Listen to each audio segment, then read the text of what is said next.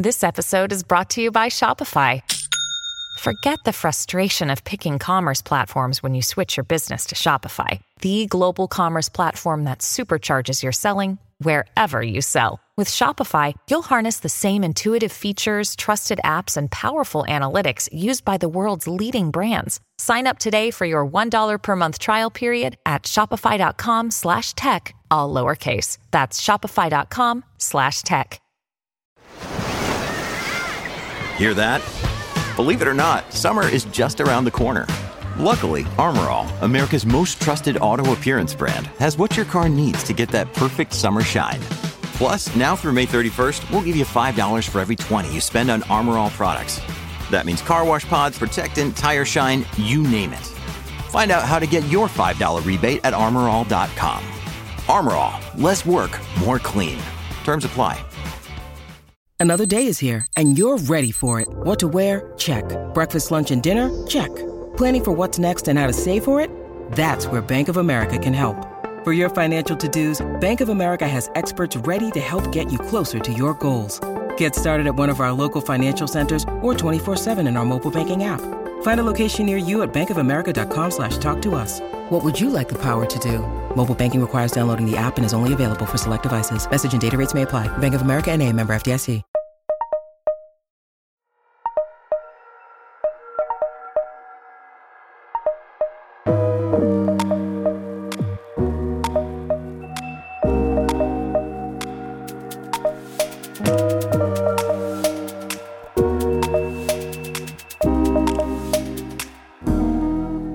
Welcome to Peoples and Things, a podcast about human life with technology. I'm your host, Lee Vinsel, an associate professor of science, technology, and society at Virginia Tech. You can reach me with comments and suggestions at leevinsel@gmail.com or on Twitter at sts_news. I would love to hear from you.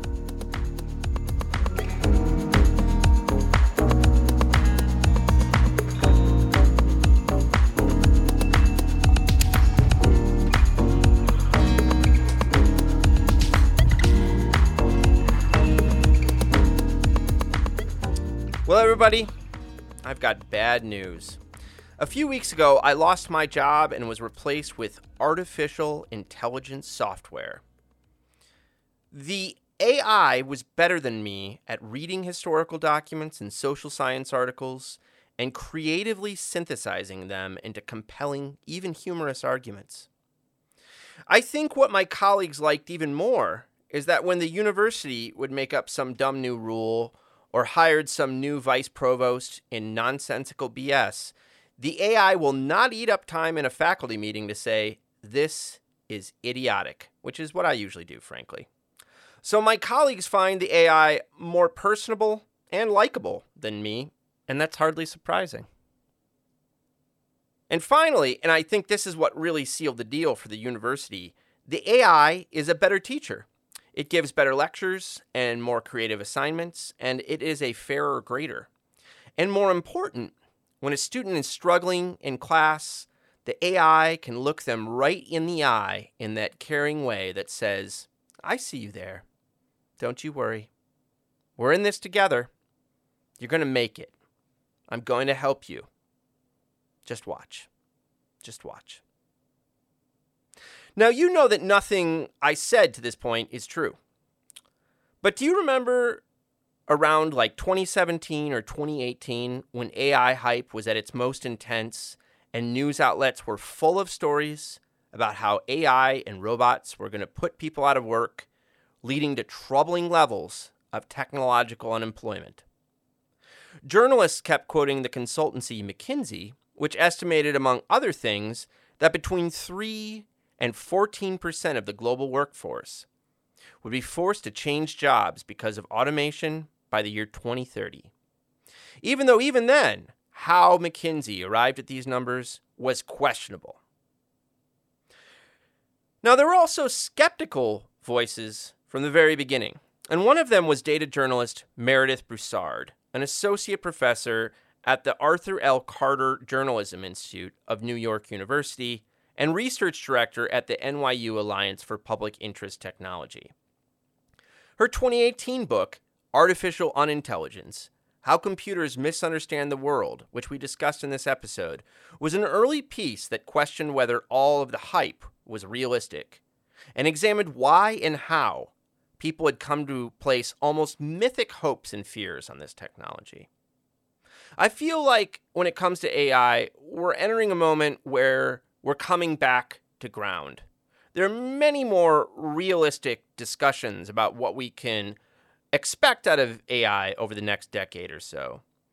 But if I'm right about that, I think we need to thank people like Meredith and others who gave a kind of counter-narrative, it questioned the way people were talking about this technology.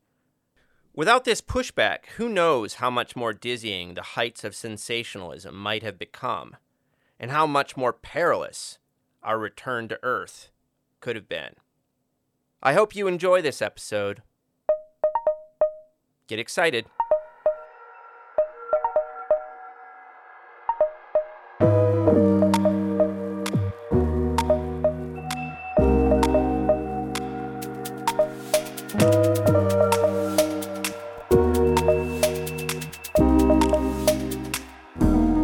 Meredith, thanks so much for taking the time to talk to me today.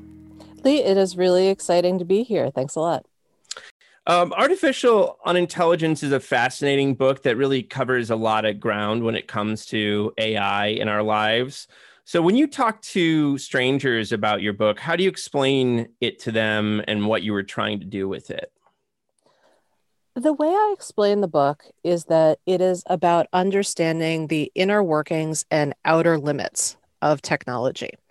And I started writing it because I would go to cocktail parties and people would say, "Oh, what do you do?" And I would say, "Oh, I build artificial intelligence for investigative reporting." And people would kind of look at me and say, "Well, you mean you build robot reporters?" I would say, "No, that sounds awesome, but that is not what I do." And they'd say, "Well, you mean you make like a machine that spits out story ideas?" I would say, "No, that sounds awesome. That's not really what I do, though." And so I realized that there was a real need to talk about what AI is and isn't, because our visions of what AI is are very much colored by Hollywood. Right? Hollywood is our default. When people think about AI and the future, they think about the Terminator, or they think about HAL 5000, or they think about Her, or they think about all of these awesome sci-fi things, which are really, really fun, but are totally imaginary. And so what's real about AI is that AI is just math. It's really complicated and beautiful math, but it's just math. And it can only do the things that math can do. Which is a really amazing variety of stuff right now. But we don't expect math to do absolutely everything for us, and therefore we should not expect AI to do everything for us. Right on. Can you give a concrete example of how you've used AI in your journalism work, just so listeners understand, a real example of how AI can be used for such work? So there are a lot of misconceptions around AI in journalism. One of the ways that we talk about AI is that people say, "Oh, AI is going to transform every industry." And people really like talking about how AI is transforming journalism. And truly, there are some very cool AI projects happening in journalism, but the reality of AI is far more mundane than anybody realizes. And it's also extremely expensive and time consuming. And for journalism, it's really useful sometimes, and at other times it's totally overkill and doesn't actually tell us the things we need to know. So one of the things that I built that I read about in the book is a system that I named Bailiwick, which was a system to help investigative reporters to quickly and efficiently uncover new story ideas in campaign finance data. So campaign finance data is unbelievably complicated. And at first, I thought that I was going to use AI to help to detect campaign finance fraud. Like I had all of these grand ideas about, okay, I'm going to like make this transformative system And then I got into it and I realized that there really isn't such a thing as campaign finance fraud anymore, because there has been so much change in campaign finance laws, and especially in the wake of Citizens United, that it's legal to do just about anything in the campaign finance world, Mm-hmm. which is its own kind of problem and is not actually a problem that you solve with AI or with data science, but it's a problem you solve with policy. Right on. And so what did you find the tool that you ended up making? Was it, like what could you do with it? Were there more mundane things that you could use the program to pull out? Oh yeah, it worked. It was great. And I used it to find a bunch of stories, and other people used it to find stories. Uh, and it was it was a successful project. Mm-hmm. One of the things that it was not, though, is it was not popular. Huh. Right. So one of the things I wrote about in the book is the difference between popular and good. And Mm-hmm. so on the internet, the currency is what is popular. And the way that social media systems and the kind of preference systems and recommendation engines that we have, the way these things are built is they preference what is popular, and they use that as a proxy for what is good. Right. Right So there's on. a Yep. whole lot of stuff out there that's good but not popular. And there's also stuff that's popular but not good. Like racism is very popular but not good. Mm-hmm. Right. So this brings us to one of the essential problems of recommendation engines and of social media, automated newsfeed selection algorithms and what have you, is that these systems cannot curate in the same way that the human brain can curate, and they can only pick popular. They can't pick good. Mm-hmm. And if we are going to use algorithms to, say, govern speech, then we have to think about what is good, not just, empirically, but what is morally good, what is good for society. And the algorithms are just not very good at that. Mm-hmm. And when you say that your program wasn't popular, do you mean it just didn't get picked up, or the stories that kind of came out of it just didn't, get retweeted? How was it not popular? Uh, God, I feel like you're asking me to explain why I was a nerd in high school. We're going to get to that, actually. I do want to hear about how you were a nerd in high school. Okay, let me just state for the record, I was a nerd in high school. I am still a nerd now. It's all good. So what do I mean by it was not popular?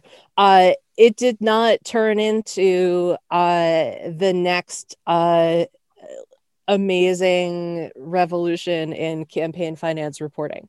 Yeah. I had enough energy and enough money to build it and Mm-hmm. to tell a few people about it, but I did not have enough money or energy to promote the heck out of it. Yeah.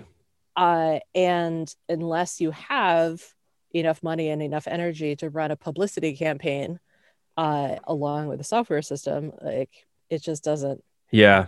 it doesn't register. I hear you.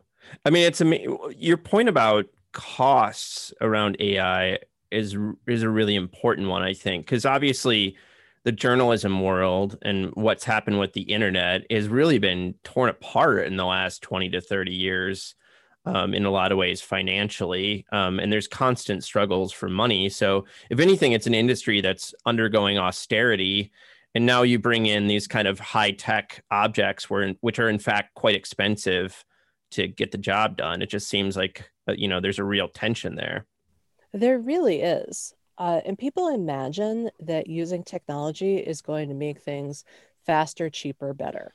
Right. And especially in journalism, like we're used to being able to get freelance writers to work for very little money. Yeah. But the thing is, people who make AI make a ton of money. Mm. There was a Hmm. story the other day, I think it was in the New York Times, and it was about a freelance programmer, or no, it was about a software developer who built an app for $50 to figure out where there are vaccine appointments available in New York City.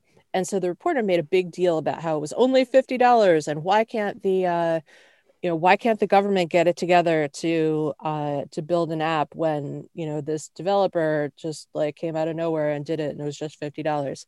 And I saw an analysis on Twitter that looked at, okay, what is the actual cost of developing an app like this? Because it's not actually just $50. It's all of the time put in by this software developer who makes probably $200,000 a year. Right. So his hourly is like way the heck more than $50. Right. And Yeah. the software is not particularly robust. It has absolutely no support. It makes no guarantees that it works. Like, it's just an exercise. I mean, it's a cool exercise. I totally support it. And like, yes, I think that our vaccine appointment technology should be way better. Yeah. It should also be way more usable for, say, our elders. But I think that there's a really profound misconception out there about how much technology costs and how much engineers get paid. And so it is not necessarily faster or cheaper or better to use a whole lot of technology. Yeah. That's a fascinating tension in itself, isn't it? I think that's, some people call it solutionism, some people call it the technological fix, but it is a kind of mental habit in our culture at this point to assume that we can fix it better with technology. Yeah. And so it's an idea that I call techno-chauvinism, which is a little bit different than solutionism in that I think techno-chauvinism is about a kind of bias that says that technology is superior to other solutions. That if we can do it with AI, then it's superior to having a human decide something. And yes, sometimes it is great to use the computer, but other times it is not. And so what I argue is that we should think about what is the right tool for the task. Sometimes the right tool for a task is a computer. Sometimes the right tool for the task is something simple, like a book in the hands of a child on its parents' lap. Amen to that. The book, especially at the beginning, is also the story of your transformation from being a kind of technological idealist to becoming more skeptical. So, I mean, I love the story of your kind of travels from your youth to who you are now. So can you tell us a bit about your kind of young life as a techno wizard? Oh, this is the part where we talk about how I was a nerd in high school. That's right. Okay, thank you. So I started programming when I was, I think, 11. And I had what did I have? I had, I think, an Apple II Plus. Wow. And it was connected to a small color television, which was a big deal because when I was very little, like, people still had black and white televisions, right? So like the fact that we bought a new color television to go with the new computer was a big deal. And I did Logo programming. Logo is the programming language that was popularized by Seymour Papert. The Logo turtle, like the conceit of Logo is that you could draw using this turtle. And I thought it was unbelievably fun. And it was very, very popular in the 80s and 90s for like learning the basics of computer programming. And I found out during my research for the book that the idea of using a turtle in Logo was suggested by Marvin Minsky, who is considered the father of artificial intelligence and was a longtime collaborator of Seymour Papert. So I think my parents just were very ahead of their time in understanding what the computer revolution would be. They actually had dates when they were courting. They had dates in the computer lab at Penn. They were graduate Wow. students together. And my mom would type my dad's papers, and they would like take their decks of punch cards and like go to the computer lab and like run their experiments with the punch cards, which is very, very cute and kind of romantic. But also I look at them like, oh my God, that's so time consuming. Like whatever calculations they did, like I could do that in like less than 30 seconds now. Right. So I am grateful for the forward march of technology in that regard. And then you went and got a degree in computer science. Yeah, so I studied computer science, and my career has been like a very love-hate relationship with computer science because I started my career as a computer scientist and I quit to become a journalist. And I quit because of all the textbook reasons that Black women get edged out of STEM careers. You know, there was nobody ahead of me who looked like me. There was nobody who I could talk to when things got confusing or I was struggling with sexism or racism in the workplace. And I just quit. Like I was in my 20s, I was very isolated. Like there were no other young Black women who were, you know, research scientists around me. And the social forces were just too much. So I quit. I did other stuff for a while. And then I came back to technology as a data journalist. So data journalists find stories in numbers. We tell stories with numbers. And we do all sorts of cool things like data visualizations or investigative reporting using technology. And the thing I like about doing technology inside journalism is that journalism itself is way less sexist than computer science. Because there's just more women around. Is that part of it? Or do you think it's a cultural thing? No, yep. Yeah, I mean, it's definitely a cultural thing, but it's also the simple fact that journalism has reckoned a little bit with its structural problems and is making positive changes. Whereas computer science has never reckoned with its structural changes or with its structural problems. And in fact, the structural problems in computer science around racism and sexism and ageism and other kinds of exclusiveness, these actually go back centuries.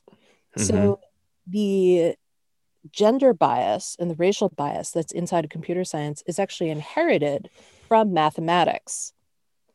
So elite mathematics has never reckoned with its race or gender problem. And in part, this is the origin of techno-chauvinism, because there's this idea in math that as long as you can do the math, then it doesn't matter what, like nothing else matters. Right? This is the attitude inside elite pure mathematics. And that's one of the wonderful things about mathematics. Like you can let your freak flag fly in math. And like, if you can do the math, then you are totally accepted. But when we look at who has been accepted over the years, again, going back centuries, it's men. It's mostly white men. And this idea, this bias that it's only the math that matters is no longer adequate. Like it is a gatekeeping mechanism. You know, as you tell the story in the book about your career changes, there's also a kind of mirroring story of your transformation from, say, like a technological idealist to really being more focused on the limits and problems of technology. And I wonder if have you thought about like what started that in your life, or how that transformation worked? There was a paper that I wrote in college about the internet and about commercialization. Right. So I was taking a graduate computer science class, and it was about the future of technology. And it was with a famous computer science professor. I can't remember whose name I can't remember right now. But he was this awesome guy, and we were reading all of these really interesting computer science papers. And this was in the mid 90s. And so the final assignment for this class was to write a paper about the future of the internet, where you had to argue for what you thought the future of the internet was going to be. And I said in this paper that I thought the internet was never going to get commercial. Right? Like, Yeah. I thought that when the commercial interests showed up on the web, that the net denizens would rise up and say, this is not the culture that we want. We want Right. it to be democratic and egalitarian, and we're going to push these commercial interests out, and it's going to be paradise. And I could not have been more wrong. Mm-hmm. Right. Which, to be fair to you, I mean, that was not an atypical thing for net dwellers to think in the 1990s, right? I mean, exactly. Yeah. And so I think about that often, because I think that was the most wrong I've ever been in my life. And like, I was working with the best available information. Mm-hmm. Right. So yeah, we're often wrong when we predict the future. This is such a human need to want to conquer uncertainty and to want to predict what's going to happen in the future. And we're so often wrong. Yeah. Right? Like, we really can't know the future at all. Mm-hmm. We only know the past. And, then like, we have to be careful about, what and how we study and blah, blah, blah, like all the flaws of studying history. Yeah. But at any rate, when we're dealing with something like technology, and it's something that has never been seen before, right? Like, in the early 90s, we had never seen the web before, so we had no idea what was going to happen. And so really smart, reasonable people can be very wrong about what happens with technology. I think that's important to recognize. And it's also important to look back at the past. So now we are 25, 30 years into the digital revolution, into the internet revolution. Mm-hmm. We actually have history now that we can look to. Yeah. And we can look at the ways things have shaken out in the past, and we can say, all right, this is probably how it's going to shake out in the future.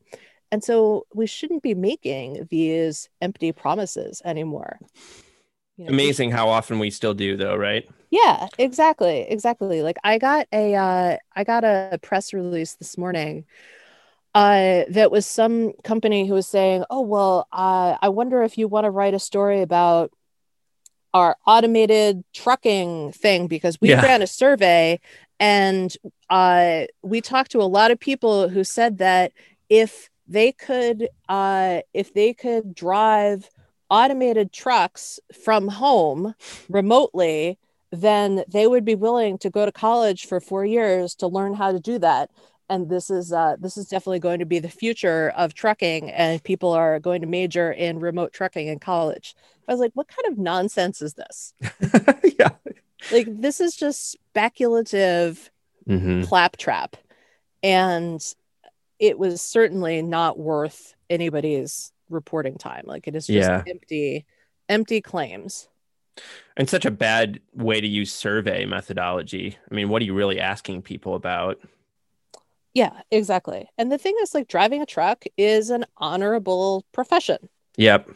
And I don't understand at all why people are so excited about the idea of driverless cars or driverless trucks. Yeah. Because it's just so profoundly unsafe. I mean, this was the conversation that we met over, wasn't it? Was a conversation about driverless cars, and I'm extremely, extremely skeptical. Well, I was going to ask you about that later, but let's just go there. So, I mean, if there's any recent technology that's been as hyped as much as AI, and I usually put AI in quotation marks because just of how people talk about it today, but if there's anything that's as hyped as AI, it's self-driving cars. And we have, characters like Elon Musk predicting that they're going to like start coming out in real numbers like next year. But I think of you as a really like an early skeptic of the self-driving car hype moment. So, tell us a little bit about your experiences with this technology, including your own kind of travels in a self-driving car. Well, I am an early skeptic of self-driving car technology because I was almost killed by a self-driving car in the early 2000s. And so I have been tracking since then, like how often people are saying, oh, yeah, it's definitely next year. Oh, it's definitely next year. Oh, we're going to have full autonomy by 2020. And the number just like keeps getting pushed more years into the future, more years into the future. Yeah. And you can only do that for so long before it's abundantly clear that this is never going to happen. Mm-hmm. Right? So I feel like it's one of these bubbles that's actually been like deflating over the last year or so, or maybe even two at this point. Well, I'm glad for that. And if I had any hand in helping that process along, I am delighted, because it is just a huge waste of money and effort. Yeah. I mean, is your own position, and I meant to look up the kind of NHTSA ISO standards around self-driving cars this morning and just forgot to. I think it's like there's 5 levels of autonomy. The 4th level is like mostly autonomous, but the driver has to step in. And then, level 5 is fully autonomous. Like you never have to touch the steering wheel. In fact, cars wouldn't even have steering wheels. And is your own position that that's just never going to happen? That we'll never see that? When you need mealtime inspiration, it's worth shopping Kroger, where you'll find over 30,000 mouth-watering choices that excite your inner foodie. And no matter what tasty choice you make, you'll enjoy our everyday low prices, plus extra ways to save, like digital coupons worth over $600 each week. You can also save up to $1 off per gallon at the pump with fuel points. More savings and more inspiring flavors make shopping Kroger worth it every time. Kroger, fresh for everyone. Fuel restrictions apply. The only really effective use of automated driving that I've seen so far is a parking lot shuttle. Mm-hmm. And the thing is, like, we actually already have parking lot shuttles, and they have drivers. And one of the nice things about the driver in the parking lot shuttle is, like, when it's late and your car is parked far away from the stop, like, the driver will drive you over to your car. So you don't have to schlep across the dark, cold parking lot, right? Yeah. So, like, there are lots of advantages to these human interactions, right? The other thing that we could do with, like, if we really wanted automated parking lot shuttles, is you could have a monorail. Yeah. Like, and guess what? That technology already exists. Autonomous monorails, right? We already have those. Autonomous monorails. Yeah, we have those. They have them at, I think, Newark Airport. And okay, like, it kind of freaks me out because I am not really excited about being in an autonomous pod with some strange dude late at night. But it exists and it hasn't fallen apart yet. So yeah. I was talking to a kid recently about Disney World and about the monorail at Disney World, because I'm a lifelong fan of the monorail at Disney World. I think it's super cool, and I thought it was super cool as a kid, and I still think it's really fun, honestly. And so I was telling this kid about the monorail and how the monorail used to be the technology of the future. Like, people used to build monorails and say, oh, in the future, everything is going to be on a monorail. And at the Philadelphia Zoo, they had a monorail too for many, many years. And it was so exciting to ride Seattle. ride the elevated train around the zoo and see the animals. And it was awesome. But that was really as much as the monorail ever did. Like, it was good for zoos. It's good for transporting people at the airport. But that's it. And so we don't need billions in development for the equivalent of parking lot shuttle. We already have that. They had one of, I can't remember the company, it was a French firm, I think, had these self-driving small buses. They're exactly what you're talking about. These like small shuttles. And I took a ride on one here at Virginia Tech out at our VTTI, the Virginia Tech Transportation Institute.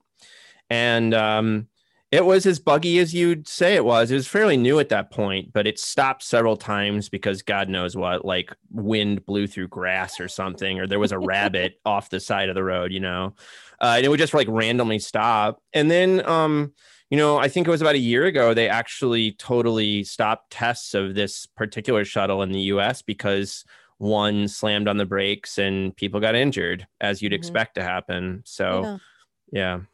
Yeah, humans are just better at navigating unknown, uncertain, and unexpected situations. The computers are really good at patterns, at things that are already known.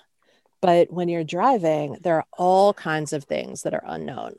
One of the things I read about in the book is the time that I was driving down the road in Vermont and there was a moose in the middle of the street. I thought, oh my God, there's a moose. The thing was huge, for one thing. And I had been chatting with my friend and I wasn't really paying attention to what was happening on the road. And then all of a sudden there's this moose and I had to slam on the brakes. And so this was an example of an unexpected situation that I had never planned for, but I incorporated it into my mental model of things that can happen while driving.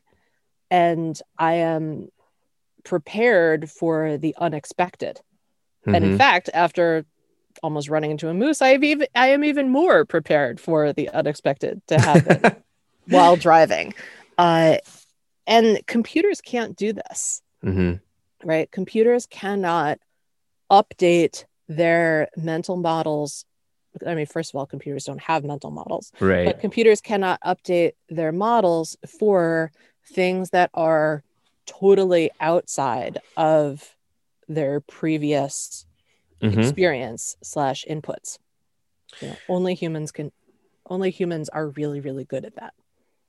Do you remember the first time you started being skeptical about our current moment of AI hype? Was there a moment that you got skeptical, or was it really kind of knowing how artificial intelligence actually works and just being kind of like in those cocktail party situations where, the kind of, I don't know, the discourse was like getting unrealistic from where things were at?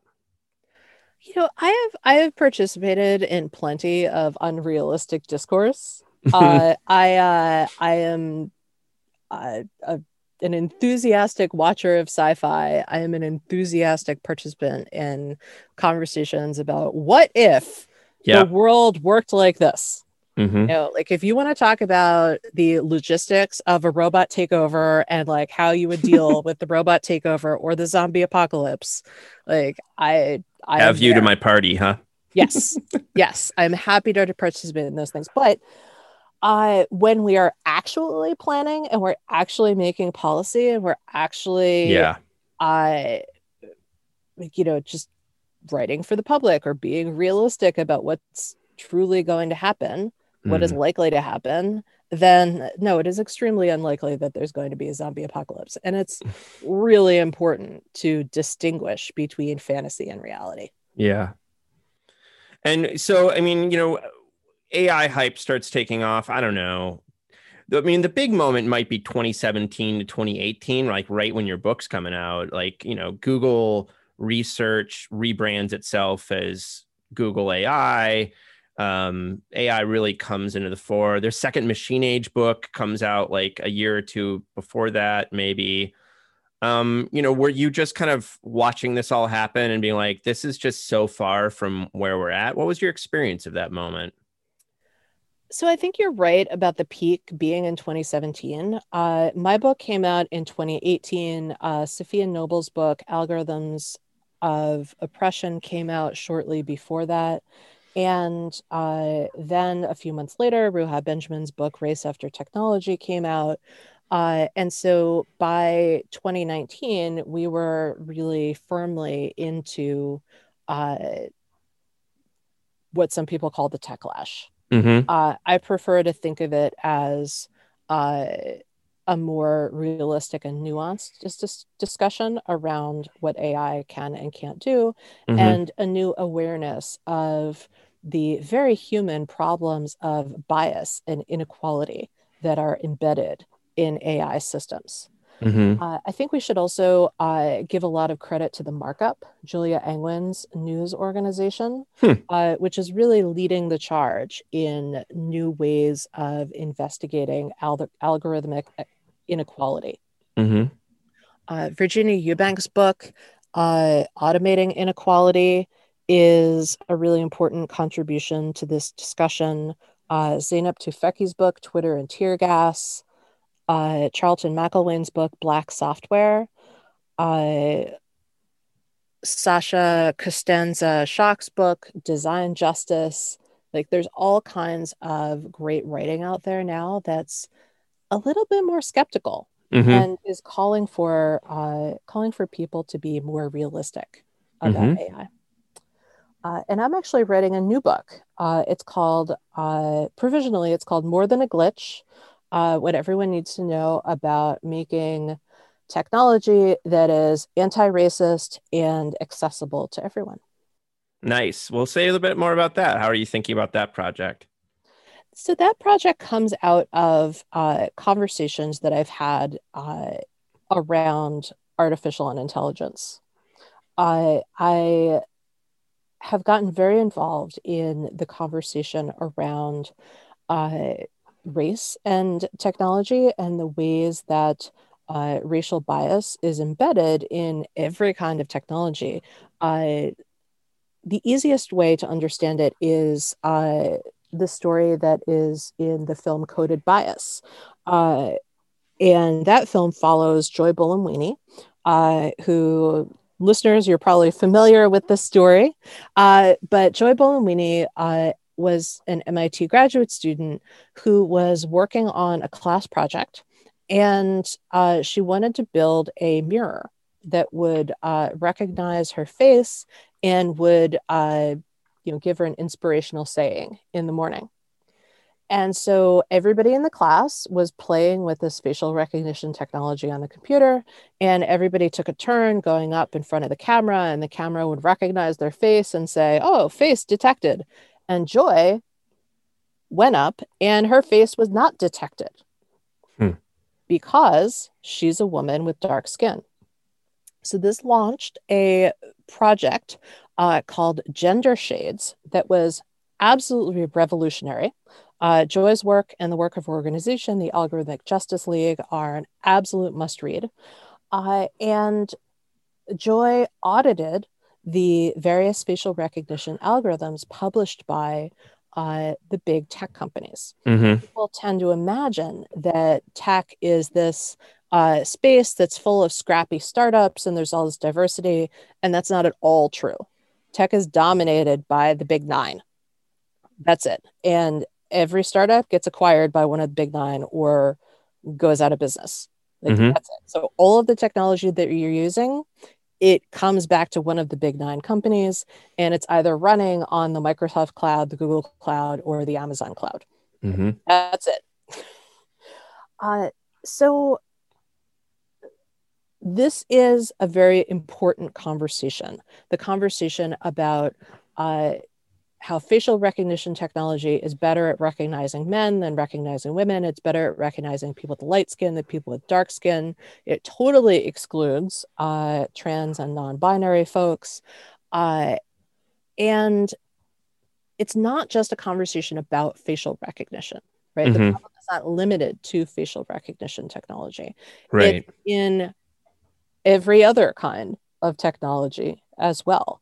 When you register for college classes and there are only 2 options for gender, or when you go to wash your hands at an automated faucet and the faucet doesn't come on because your skin is dark. I mean, that's a huge problem. It's an even bigger problem in the middle of a pandemic, right? Because like, we need people to wash their hands a lot nowadays. And what's when it comes to facial recognition technology? I mean, there's been a lot of famous cases where the data sets of photographs are just primarily white people. Is that the main problem, or is there a lot more going on there?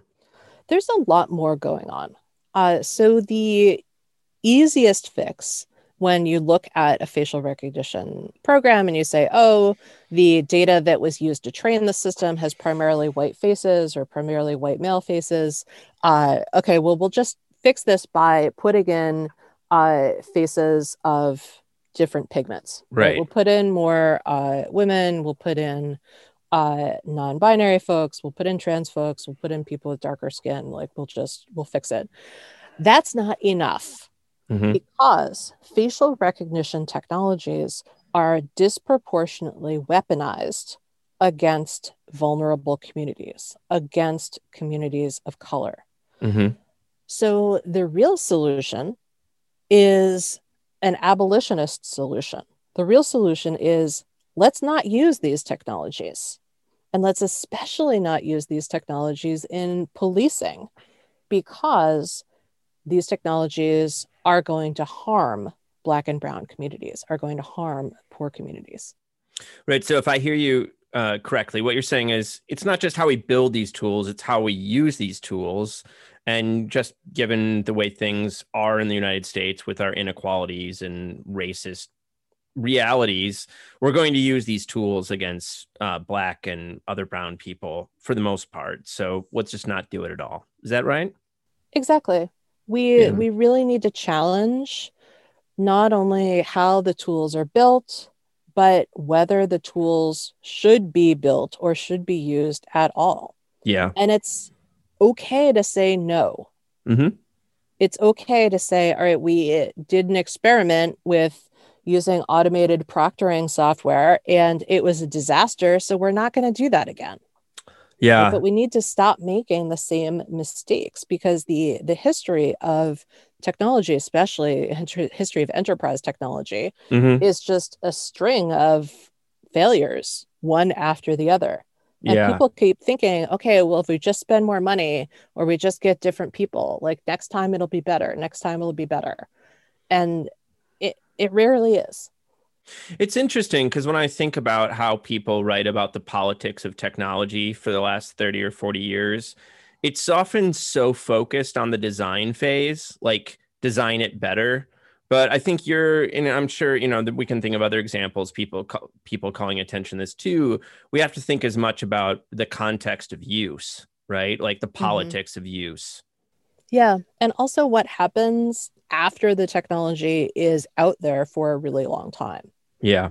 Right. So you accumulate an enormous amount of technical debt over the years, and your program will work well at first, and then you'll launch it, and then you'll find some bugs, and then you'll do another iteration.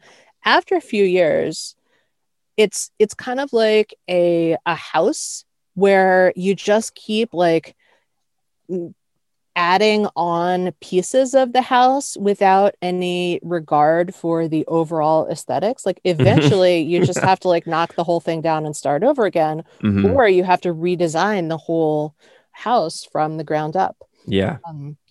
There's a part in Harry Potter. Oh wait, am I allowed to talk about Harry Potter? You can talk about Harry Potter. Yeah. Okay, well, it's the Weasley's house in Harry Potter. And the description of the Weasley's house is that like every member of the magical family just like adds on another thing that they think will be cool. So there's like turrets everywhere and like, weird parts like stapled on and, leaning towers and what have you.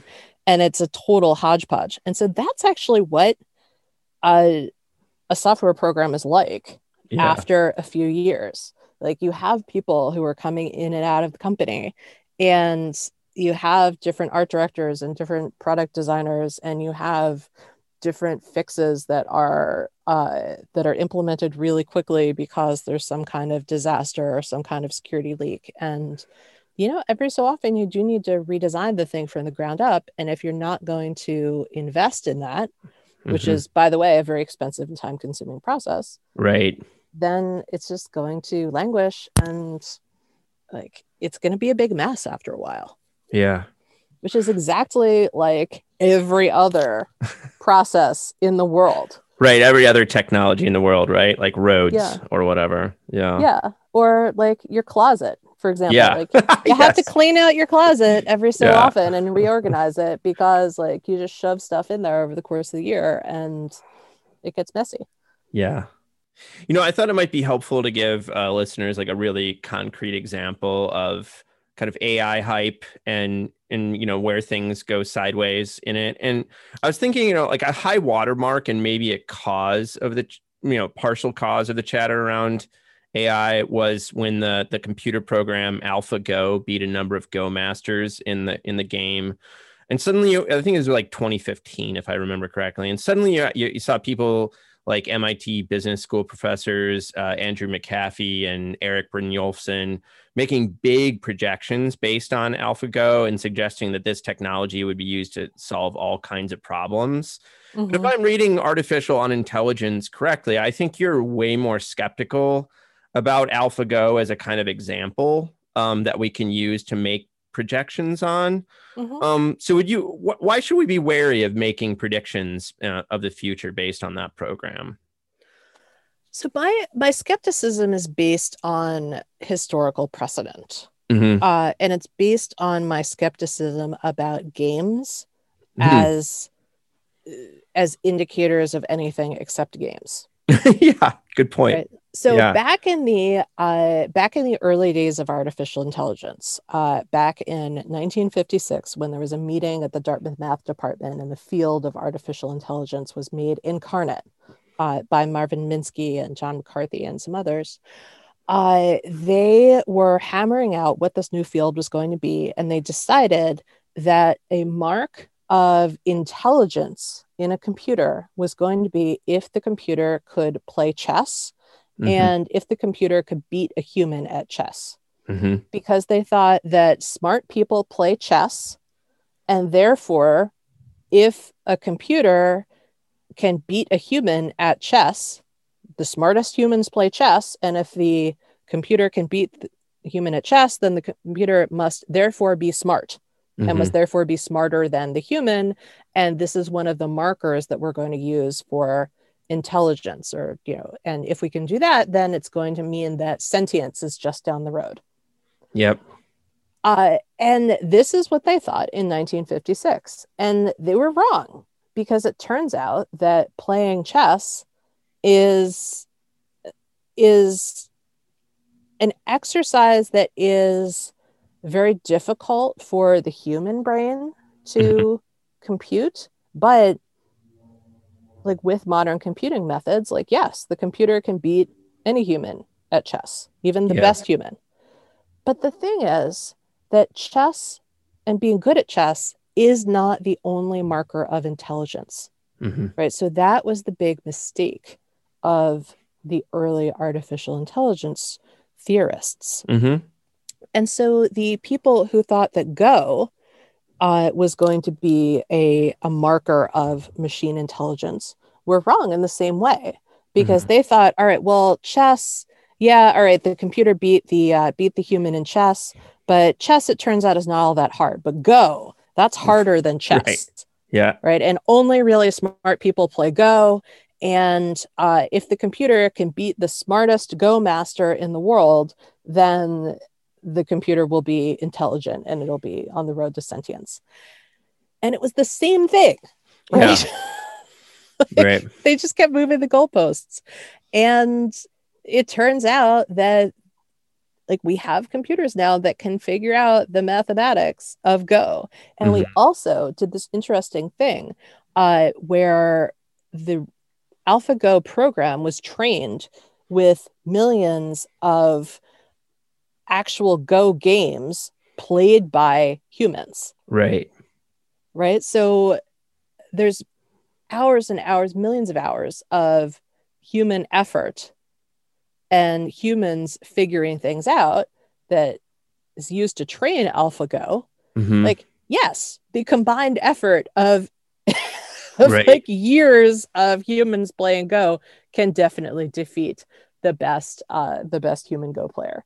Mhm. That doesn't actually surprise me. But I also don't think that games are an indicator of intelligence. Hmm. I think they're just games. I think it's play. Mhm. And I don't think that somebody who plays really well is better than or worse than anybody else. I think it's just a game. Yeah.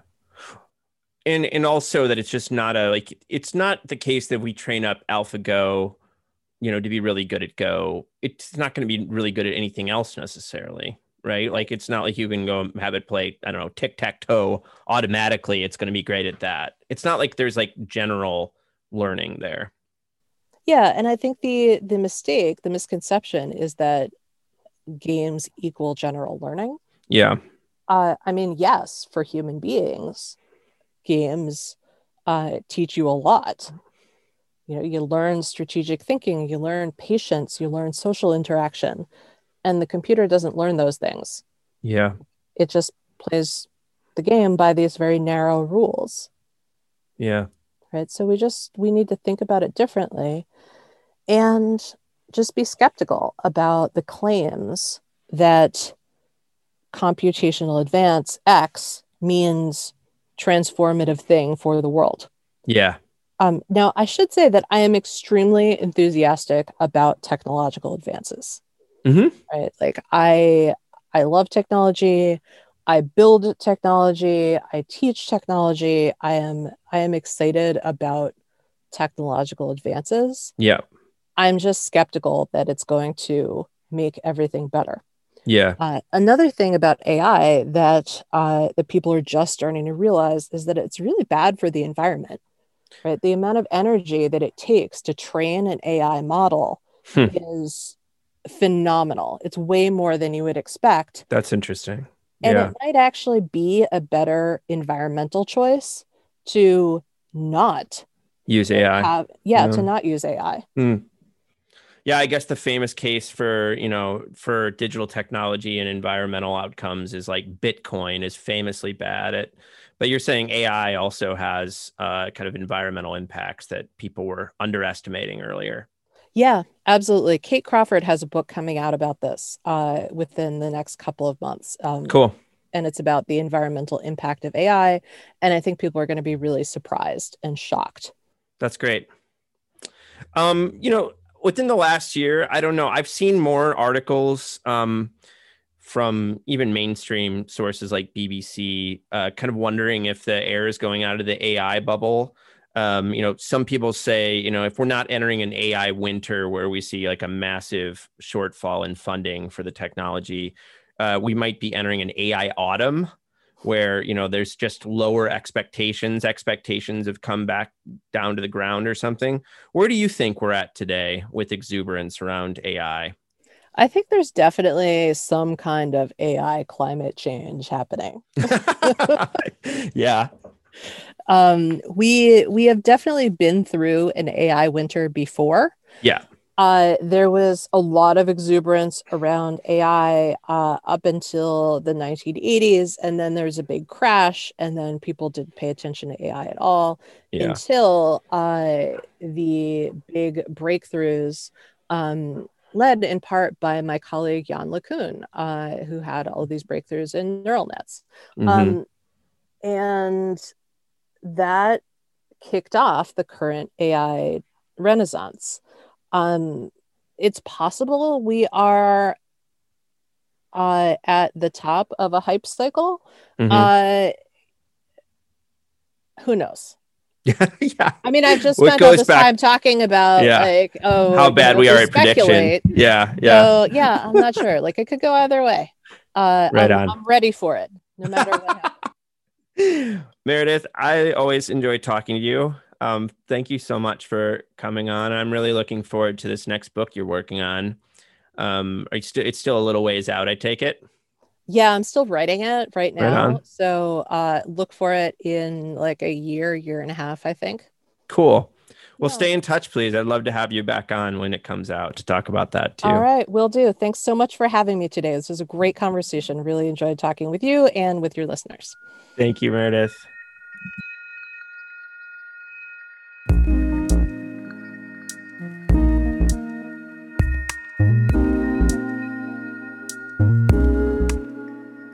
I hope you enjoyed this episode of our podcast. Peoples and things, like most things in this world, depends on the work of many people. I want to thank my brother Jake Vinsel for writing the music for the show. I want to thank my buddy Juliana Castro for designing the logos for the podcast. You can check out her work at julianacastro.co. Peoples and Things is a production of Virginia Tech Publishing and the University Libraries at Virginia Tech. Production activities are supported by the Athenaeum, a space in the library that acts as a hub for digital humanities teaching, learning, and creation. Joe Fort is the Athenaeum Coordinator and Digital Humanities Specialist at VT Libraries, and he serves as producer and sound engineer for the podcast. For information about other podcasts from Virginia Tech Publishing, visit publishing.vt.edu. I also want to thank you for listening. Thanks.